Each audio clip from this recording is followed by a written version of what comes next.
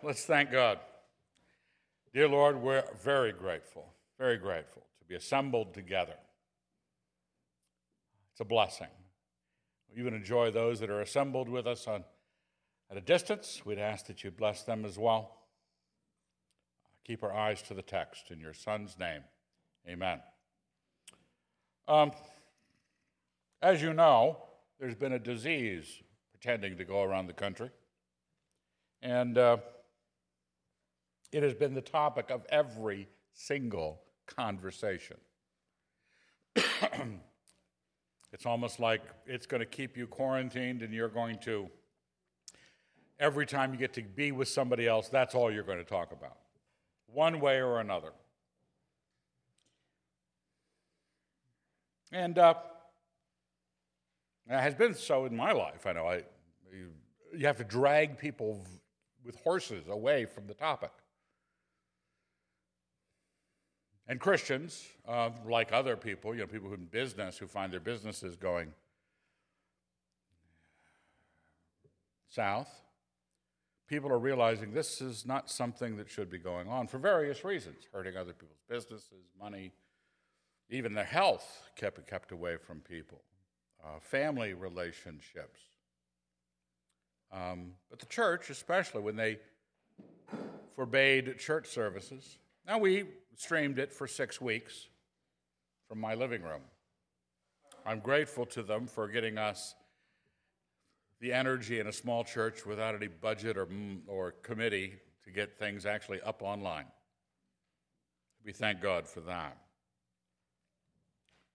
But when you got down to the end of it and you were going, the assembly, the ecclesia, what that is the word we get ecclesiastical from. It means the assembly. We have the word church to take that place, but that's what it is. It's an assembly. Didn't happen. You felt the absence. When we were doing the streaming, we'd have the IT crew and the people from our house in the living room. And people would log on and chat space, and you'd greet them from afar. Oh, hi, so-and-so. And they got to see you. We didn't get to see them. They're kind of a vague witchcraft sort of assembly. We're grateful for it. But it's not quite enough. And I don't know if you felt that. And it's not because there's a command.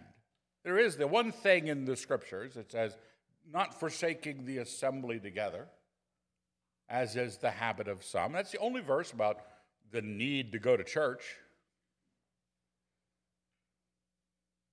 We're not needing to be together because God told us we had to be together. We had to be together because we have something that is unique in the world, a kind of attachment. I have the passage out of 1 John here at the top of the left-hand side. Beloved, let us love one another, for love is of God, and he who loves is born of God and knows God. You can read all through 1 John, and you'll find that coming back to the commandment which we had from the beginning, that we love our brother. That's a new phenomena. People love their families, people love their fellow countrymen, people can love all men everywhere in an agape sort of love, but the presence of the ecclesia, the presence of the brotherhood, is in a special grant of love. So as I was thinking about it and being in countless conversations about the disease,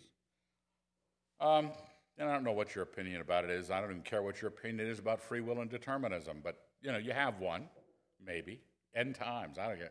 What your view is about the disease. I've been in a lot of conversations, but I just wanted to let you know that my own thoughts went a certain direction as I figured out why we were putting up with this sort of nonsense in Idaho, of all places. How many cases did we end up with in Latah? 5 cases, none of them hospitalized, canceled our church for 6 weeks. Well, I need to talk to somebody. Talk to my lawyer first. Then I need to talk to somebody. So it doesn't really matter. What if it was really a disease and half the population of the town was dead today? And we were grateful to be back in the assembly of the church when they finally lifted the quarantine. What if it was that bad? You have these questions that arise with the presence of this need to assemble. Let me ask you. Some of you are married. What if they said, you cannot talk to your wife or husband, let alone be with them in a biblical way, until we tell you you can? Well, really? What's this, you say? We have a relationship, right? We have a union that is hard to explain. And the state, if they came in violating that, well, they think it's important enough that you could pass the disease to your spouse. Well, we're the church. We have the assembly. We have love for one another that is felt when it can't be reached. You know, when you've been separated from somebody. Some of the people on the chat we have not seen in quite a while, let alone quarantined. We're sort of permanently quarantined from them. There's a separation.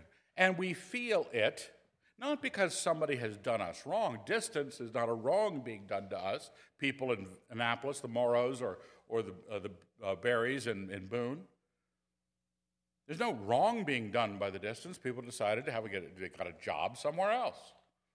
Frank works at Appalachian State, and Chuck works at the Naval Academy. But they love the saints here. So we have a quarantine what's it touching on? What's it when somebody does it too intentionally because to stop a disease, someone does it accidentally to follow a job. And as I've been through this concern about them telling us, when you have a building, we don't have any budget, and God has wonderfully provided this building, and we're paying it off, God willing, and we have our little steeple, and you miss it. You kind of miss the building. And we came down here yesterday to try to work out the electronics.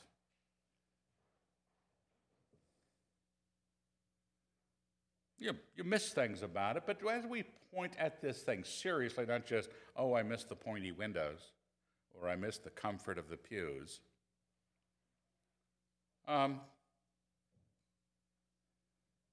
what's really there? We've got questions of law versus ordinance, right? Not just whether or not God has said, you better go to church. And the mayor of Moscow going, I don't think you should go to church. And God saying, I think you should go to church. And you got this question, right? And then the Constitution of the United States steps in and goes, I agree with God. And the mayor of Moscow goes, no, I'm still not letting you go to church. And I could put you in jail. So we have that question. We have those discussions. I hope they went well for you. But there's other reasons, pressures. It's not just, did God tell you to go to church? We only got that one verse, right? Don't forsake the assembling together. I don't think any of you forsook it. I hope none of you forsook it. Wasn't that when you were young? This is true of me. And you woke up, you had a sore throat. Just a slight one. Go down to the kitchen and tell your mom, I have a little bit of a sore throat. And she says, but it's Sunday. Oh, I'm sorry, Mom. I just have a little sore throat. I should probably stay home. Watch TV. That's what we do. Some of us really like when the city comes in and goes, you don't get to go to church. Oh, really? Really? You mean I have to sleep in, then watch cartoons, eat Lucky Charms, and then if I see any friends from church later on in the day, oh, really, I really miss you. I sure miss getting together for fellowship. You people are despised. There are people who feel this Jones about the argument, about the political science of the matter. There are people who are, that was a kind of a relief. One of the rules of Christianity, you go to church, and I don't have to go. I really just don't have to go. I can stay home. I mean, the cops would arrest me. It's a plausible deniability right there. But then there are those of you who've got church up your butt in a way that it shouldn't be. Is that allowed to be said? I don't know. One of the reasons we don't have any liturgy here is because it's really effective. Okay? I think many dear believers like liturgy. But one of the problems with liturgy, or the problems with kind of a pious surrounding, is people believe it's what's doing the juju to you. You need to walk through those doors, genuflect in the center aisle, cross yourself, say the Apostles' Creed, chant back the responsive reading, I don't care what the liturgy is. There are some people for whom the magic of church is why they're incensed by this ban of church. I hope you're not those people either. I hope you're not the ones who are really pleased about those Lucky Charms and extra bedtime. I hope you're not the ones who really think the juju is done by the sacraments or the actions that you take at church. Other people, I don't know what kind of people these are, I don't know how to describe them, understand, and probably bigger churches than ours, and this is true for any retail business, budgets. You know how many weeks we didn't pass the plate at church. And it's almost like people don't feel I should give money to the church because I didn't get the service the church was supposed to provide. That's why people are going to sue colleges, right? They didn't get the service they contracted to get.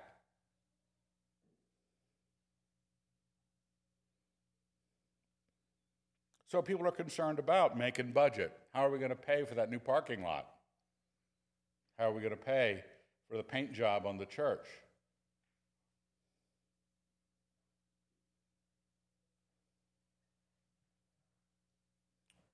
There is also the possibility, this is what we're addressing. I haven't even gotten to the passage, Evan. Well, it's a short passage. Look how big the type is. Okay? That's like, what, 16 point? You're getting out here early. Now, it addresses the last thing. I just finished reading my father's autobiography, Grace Upon Grace. If you get a chance, read it. Not because it's, amazing or anything. It's the Lord was really gracious to my father. But one of the things he was really gracious to my father in, and I know this from the names that have chased me down the years.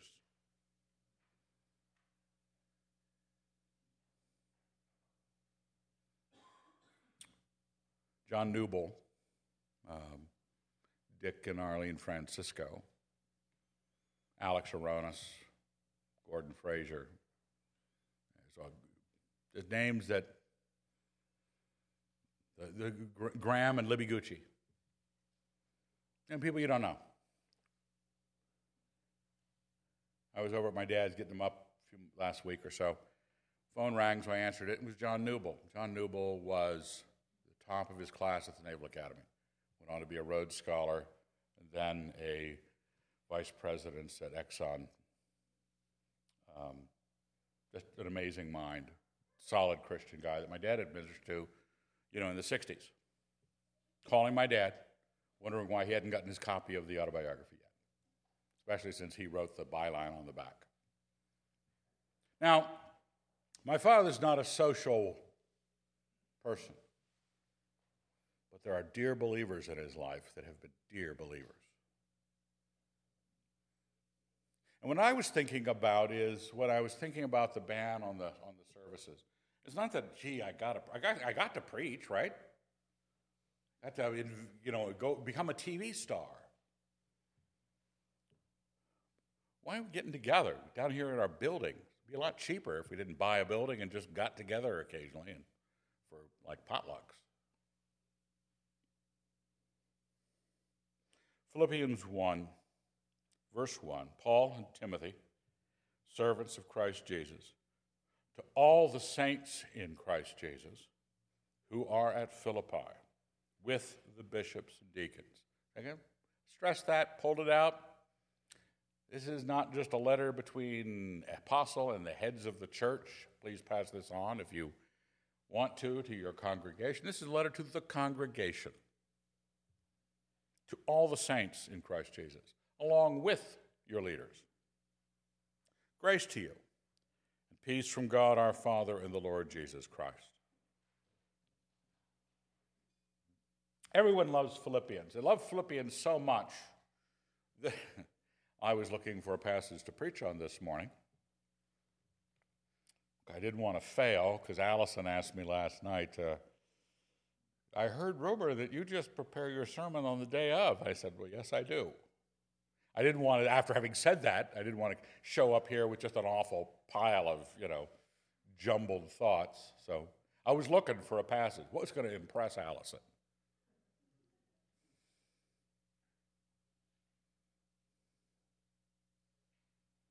But I looked at my records of Philippians. You know what? Philippians is such a good book. It's such a good book that you believe you preached out of it recently. It's that good. How could I not have preached out of Philippians recently? It's been years. I think the most recent was like 4 or 5 years ago. And Philippians, for heaven's sake, Evan. What have you been doing? Well, with Colossians, okay. Galatians, everything but Philippians.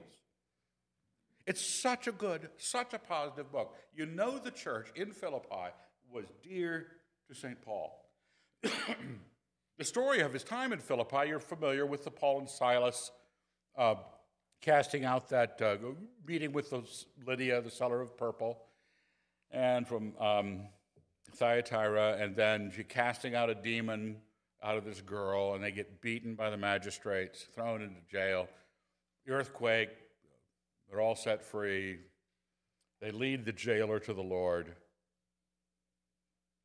And then the authorities, it was been on my mind a little bit because the authorities had to apologize very aggressively, having found out after having beaten them that they were Roman citizens. And without trial, they were beaten, kind of like violating constitutional rights. Paul reminded them of it, said, you're going to come here and escort us out of town. And they did. But that was all there was. So you had the jailer, whatever his name was, his family. Lydia, she might have been a traveling saleswoman because she was not from there. And this church develops around this group, and they are really close to Paul. I thank my God, verse 3. I thank my God in all my remembrance of you, always in every prayer of mine. Always in every prayer of mine for you, all making my prayer with joy. Listen, sometimes when we're reminded, we're little Johnny gets a birthday present from Grandma, and Grandma, let's just say, doesn't understand gifts. Socks feature rather largely in their repertoire. You're standing there with your athletic socks, and your mother says, because she's the police, say thank you to your grandma. Thank you, Grandma. And your grandma goes and cashes that check. She's okay, this is all I'm getting. But he did utter the words, thank you. We sometimes don't realize how you say thank you matters to justify your thanksgiving. Because you know when somebody's really thankful, right? You know when somebody was given something that they really wanted, not the socks. They didn't expect. When the thing really matters to you. So that always, in every prayer, with joy, he wraps this around his comment about thanksgiving. I thank my God always, with joy, thankful for your partnership. So he tells you what the thanksgiving specifically is. Always, with joy. It mattered. It mattered. Some businesses try to make their minimum wage clerks say thank you, or they yell something to the back of McDonald's, 2 Big Macs, thank you. And everybody's faking the thank you. But they know it has to be uttered a lot. That doesn't make up to be always with joy. Do you have anybody like that in your life? That's what I'm asking you this morning. It's not because you're in this room that we're presuming that you have it with one another. You may have it with some of the other people here. I don't think it is necessary that you have it for all believers. We notice that Paul doesn't speak this way to the Corinthians. Okay? Tougher church. Bigger problems. There's some people in your life that the Christian life with them is wonderful. You want to be with them. You miss it when they're not. You sometimes have to be apart, either quarantined or moving. Now, this partnership here, and I don't want to seem tawdry because as you know, we've 30 years of church. I think it's been 30 years of church, and we don't pass the plate. We know that. And we occasionally remind you that there is a box at the back when times get tight. But thankful for your partnership, verse 5, in the gospel from the first day until now. This is probably talking about a financial gift that the Philippians were giving Paul. Why do I say that? I'm looking at Philippians 4, verse 4. I'll start with verse 14. Yet it was kind for you to share my trouble. And you Philippians yourselves know that in the beginning of the gospel, when I left Macedonia, no church entered into partnership with me in giving and receiving except you only. For even in Thessalonica you sent help once and again. Not that I seek the gift, but I seek the fruit which increases to your credit. Now, it's obvious there the partnership is one of giving financially to his ministry. Now, that said, I don't want you to get sidetracked by that. I especially don't. I've been in Christian circles long enough, and I've seen enough fundraising letters to use because of this passage, the word partnership. We covet your partnership in our work for the gospel, which means please give us money. Because it's a great word. What's a partnership, really? How come you're never writing me a check in this partnership? How come, the pastor is not, sending out little checks every week? Everybody in? Well, good thing we're in this partnership together. I'll write you a check. Here's $20. What kind of weird church would that be? Well, it'd be packed. Everybody would come. But the thing is, not that it was financial. From the first day, from the earliest part, it says there at the end of chapter 4 in Philippians, that even at Thessalonica, at the beginning of the gospel, because Philippi, this is where I need to have, where my IT priests need to have a projector for the Middle East and the Mediterranean, right up at the top of the Aegean, if you can picture Greece here, this is the Peloponnese. Here's Asia Minor. The Aegean goes across the top. Macedonia is right at the top. Philippi is right at the top. Thessalonica is right next to it. And Paul goes from Philippi to Thessalonica. So within moments, basically, the people he had led to Christ at the beginning of the gospel had sent a gift to him from the very first because of the nature of their unity. And he makes the distinction. He said, nobody else did. Nobody else did. In the gospel, from the first day until now. That's why he says, from the first day until now. There was some kind of relationship, and you may have someone like that in your life, not here in this room, that you came to Christ with, or you were around when they came into the faith. And your first relationship with them is because of the gospel. Now, I have people I've gotten to know over the years that my first conversation was about art, not the gospel. Other people are in your life because of the gospel, and you're tracking with it. People who remember the way back. You know, Patty and Charlie Baker. Patty Baker was Leslie's roommate before she was married. Cecilia's dad went to a Bible study with my father when we first got to town. Some people, James was on were you on the pig boat or the nuke boat with Doug? The nuke. With my brother Doug out of Norfolk. People have parts of their lives. Paul went through Philippi, and he did not go through Philippi again for years. And these people were this dear.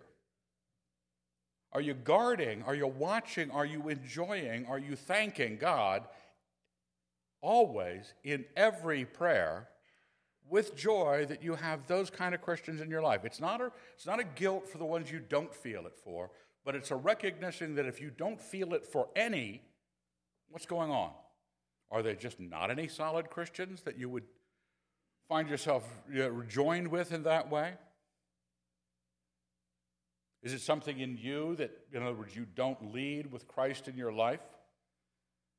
And I am sure that he who began a good work in you will bring it to completion at the day of Jesus Christ. Paul is not digging deeper into their wallets. He sees what they do with their wallets. He says this at the end of the book. He says, that's where that passage on contentment is in Philippians, is right before his comment on their gift. He doesn't have a problem with not getting something. He's not trying to bring to completion something else. The nature of your unity with a certain group of other people ought to really be rejoiced in, if you want to think that you start to feel not just about the assembly at large, this body or another body you go to,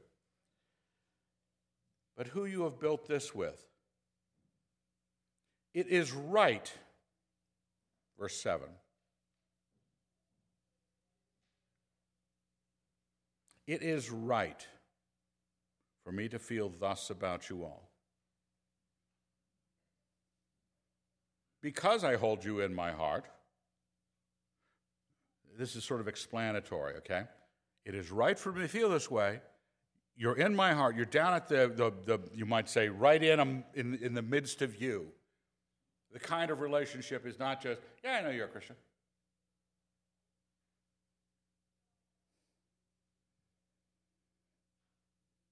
For you are all partakers with me of grace. I want to make a distinction there. I don't want to say that this is what Paul was saying, but I want you to think about something. There's a broad array of Christianity. I have a very dim view of humanity. I don't think they seek God. I think some do, and those that seek find. But inside of what we call Christendom, evangelical or otherwise, I don't think there's an awful lot of Christians. That's a good place to find Christians because the gospel has been preserved in that world. But when you're in those situations and the person has said the Apostles' Creed clearly and you ask them, are you a Christian? Yeah, I'm a Christian. And they have zero interest in talking to you about their life with Christ. They go to church, they do the things, they say the words, they talk about engines or games or movies. It's great to talk about those things, but a believer who never talks about Jesus Christ, it's called a benefit of the doubt believer. That's what I call it anyway. I give them the benefit of the doubt. I don't see anything. They haven't murdered anybody. They're not cheating on their taxes. They claim to be believers. They go to the church. So I go, okay, benefit of the doubt. I won't say you're not.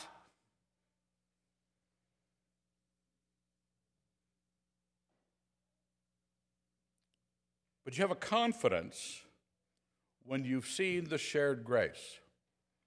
For you are all partakers with me of grace. Paul had experienced the grace of God kind of in a crisis moment. Blinded him, undid his world, denied him the privilege of anything he thought was true, being true, and those people he was punishing and killing were the people who were right. That's going to mess with you. So grace came to Paul strong. And as Paul dealt with that grace, the reason he was so involved in the Gentile mission is because the grace of God was poured out to these people, and he understood the grace. And so when he says that to the Philippians, he says, you guys had the grace. It is right for me to feel this. It's right for me to feel this. You're in my heart deeply because we have shared that thing. And it's not just that you heard the testimony of so-and-so, but let me tell you, hearing the testimonies of other believers is a great thing. It primes the pump of you knowing you share the grace. It also lets you know sometimes people you were giving the benefit of the doubt to are tracking it all back to throwing a stick in the fire at camp and actualizing their potential, not really believing in the death, burial, and resurrection of Jesus Christ for the remission of sins, not calling on the name of the Lord to be saved. They just walked the aisle and didn't believe. You find that out in the testimony. But you find out the great, neat believers when you hear a testimony. How did you come to know Lord Jesus Christ? Both in my imprisonment and in defense and confirmation of the gospel. No matter what, basically, no, this is a prison epistle, by the way. He's probably writing this from Rome in prison, like with Ephesians and Colossians. Verse 8, for God is my witness. Now, you know how you're not supposed to like Shakespeare because it's got too many cliches? Well, as you know, the joke in that is that he wrote them. They became cliches because he wrote them. For God is my witness. Have you ever heard that? Right? For God is. What's a person just about to do when they say that? Lie. Right? It's the basic cover. I swear on a stack of Bibles, my mother's grave, and as God is my witness, I never did it, Your Honor. Yes, you did. Now, Paul is creating the cliche. But he didn't want it to be a cliche. He wants God to look down at this because this is the relationship that is between him and the Philippians that rests in their fellow salvation, their common salvation. How I yearn for you all with the affection of Christ Jesus.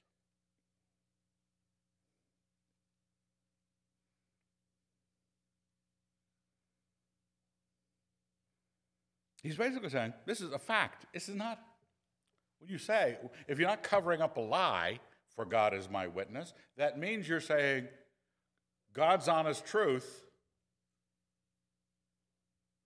I really want to be together with you guys. And that as we looked at this regarding our assembling and tempted to talk about disease, tempted to talk about overreach of governors, Tim to talk about various things. Romans 13, what about this, what about that? I hope it was coming home to you. I want to see these people. God is my witness. That affection, that group of people that maybe are following you, they stay in touch with Christmas cards, that you care really deeply about. I always say when people say, you have a best friend, I say, yeah, John Barry in Boone, North Carolina. I never see John. I see John once every 5 years. Talk occasionally, maybe twice a year on the phone.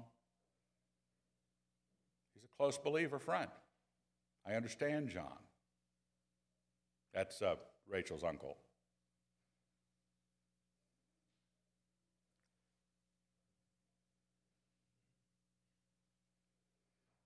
Verse 9, and it is my prayer. This is why I thought, as I got to this point in the passage, and this is just that first paragraph that is that throwaway paragraph in most books. You know, he's just going to, God and I were talking about this last night about entries into these letters and how all the God words are stacked up and it's kind of throwaway. You just forget everything in it.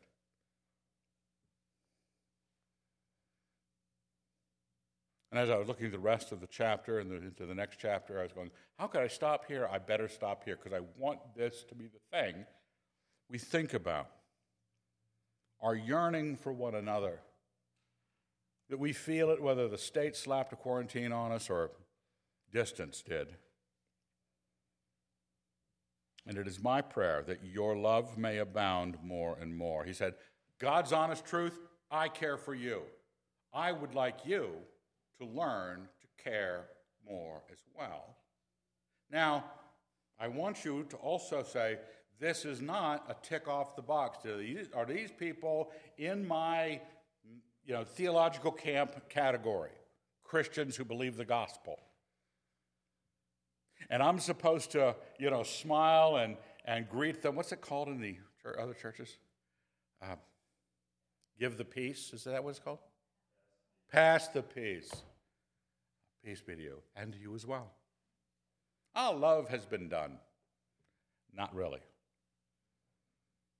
Paul wants their love to abound more and more because this kind of thing, the connection between Paul and the Philippians, is a dear thing. Again, I'm not saying you're going to have it for all the real believers. You're going to have it for certain of the believers, and it's a point of rejoicing and thanksgiving. It's a tightness. Christ had John, who he cared for the most out of his disciples. My prayer that your love may abound more and more, and this is not to be let off easily, with knowledge and all discernment. So that you don't think that not knowing what's going on, I was talking to, Elena, and she was sharing what she'd gone through going to a church in Boston, a cult, and then you begin to realize a few weeks in, man, that's weird. No, that's weird too. That's really weird. I got to get out of here. And they don't want you to get out of here. They want you to stay and never call your parents again. Because knowledge and discernment matter. You really want to link up with those who rejoice in their salvation like you rejoice in your salvation. That's what he had with the Philippians, which he might not have had with the Corinthians. So that you may approve what is excellent. Because that's the whole idea, is this is rooted in the excellence of Jesus Christ, the excellence of your salvation. It's not you getting into excellent relationships. We're not trying to create great relationships for the believers. We're trying to create believers who care about excellence and that they rejoice to find others who care about excellence. And that excellence is in the gospel. That excellence is in the Christ. That you may approve what is excellent and may be pure and blameless for the day of Christ, that you would become excellent. We feature this, and I go back to my father's friends. It's such a blessing to him for many decades. What is the great good there? This is something that grows, that is established on Christ.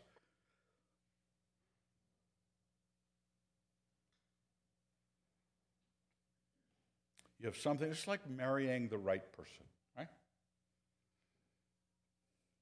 Marrying the right person. Yeah, I could literally, marry any Christian woman, but I didn't. I married that Christian woman. And that is a point of rejoicing, that God gave you that relationship with that person. And the fellowships that you find for your capability to reach out to those who are approximately around you, or that you established something at one time that now are living on the other side of the country, you live in that with the rejoicing about what that is, where you thank God for what that is. You minister that relationship to yourself, filled with the fruits of righteousness which come through Jesus Christ, for the glory and praise of God. It's not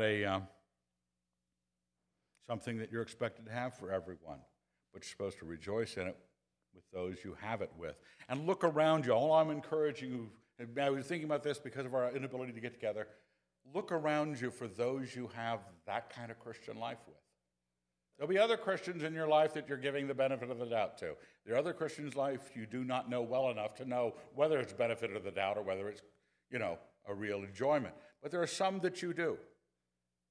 There are some that you do. Let that register with you. Pray for one another. Always, in every prayer, with joy, be thankful for this. This is a good thing. And thank you for being here. Let's thank God. Dear Lord, we are very grateful for being here again. Watch over us, keep us healthy, get all the bugs worked out of our streaming facility, and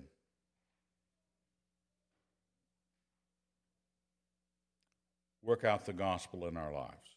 In your Son's name we pray. Amen.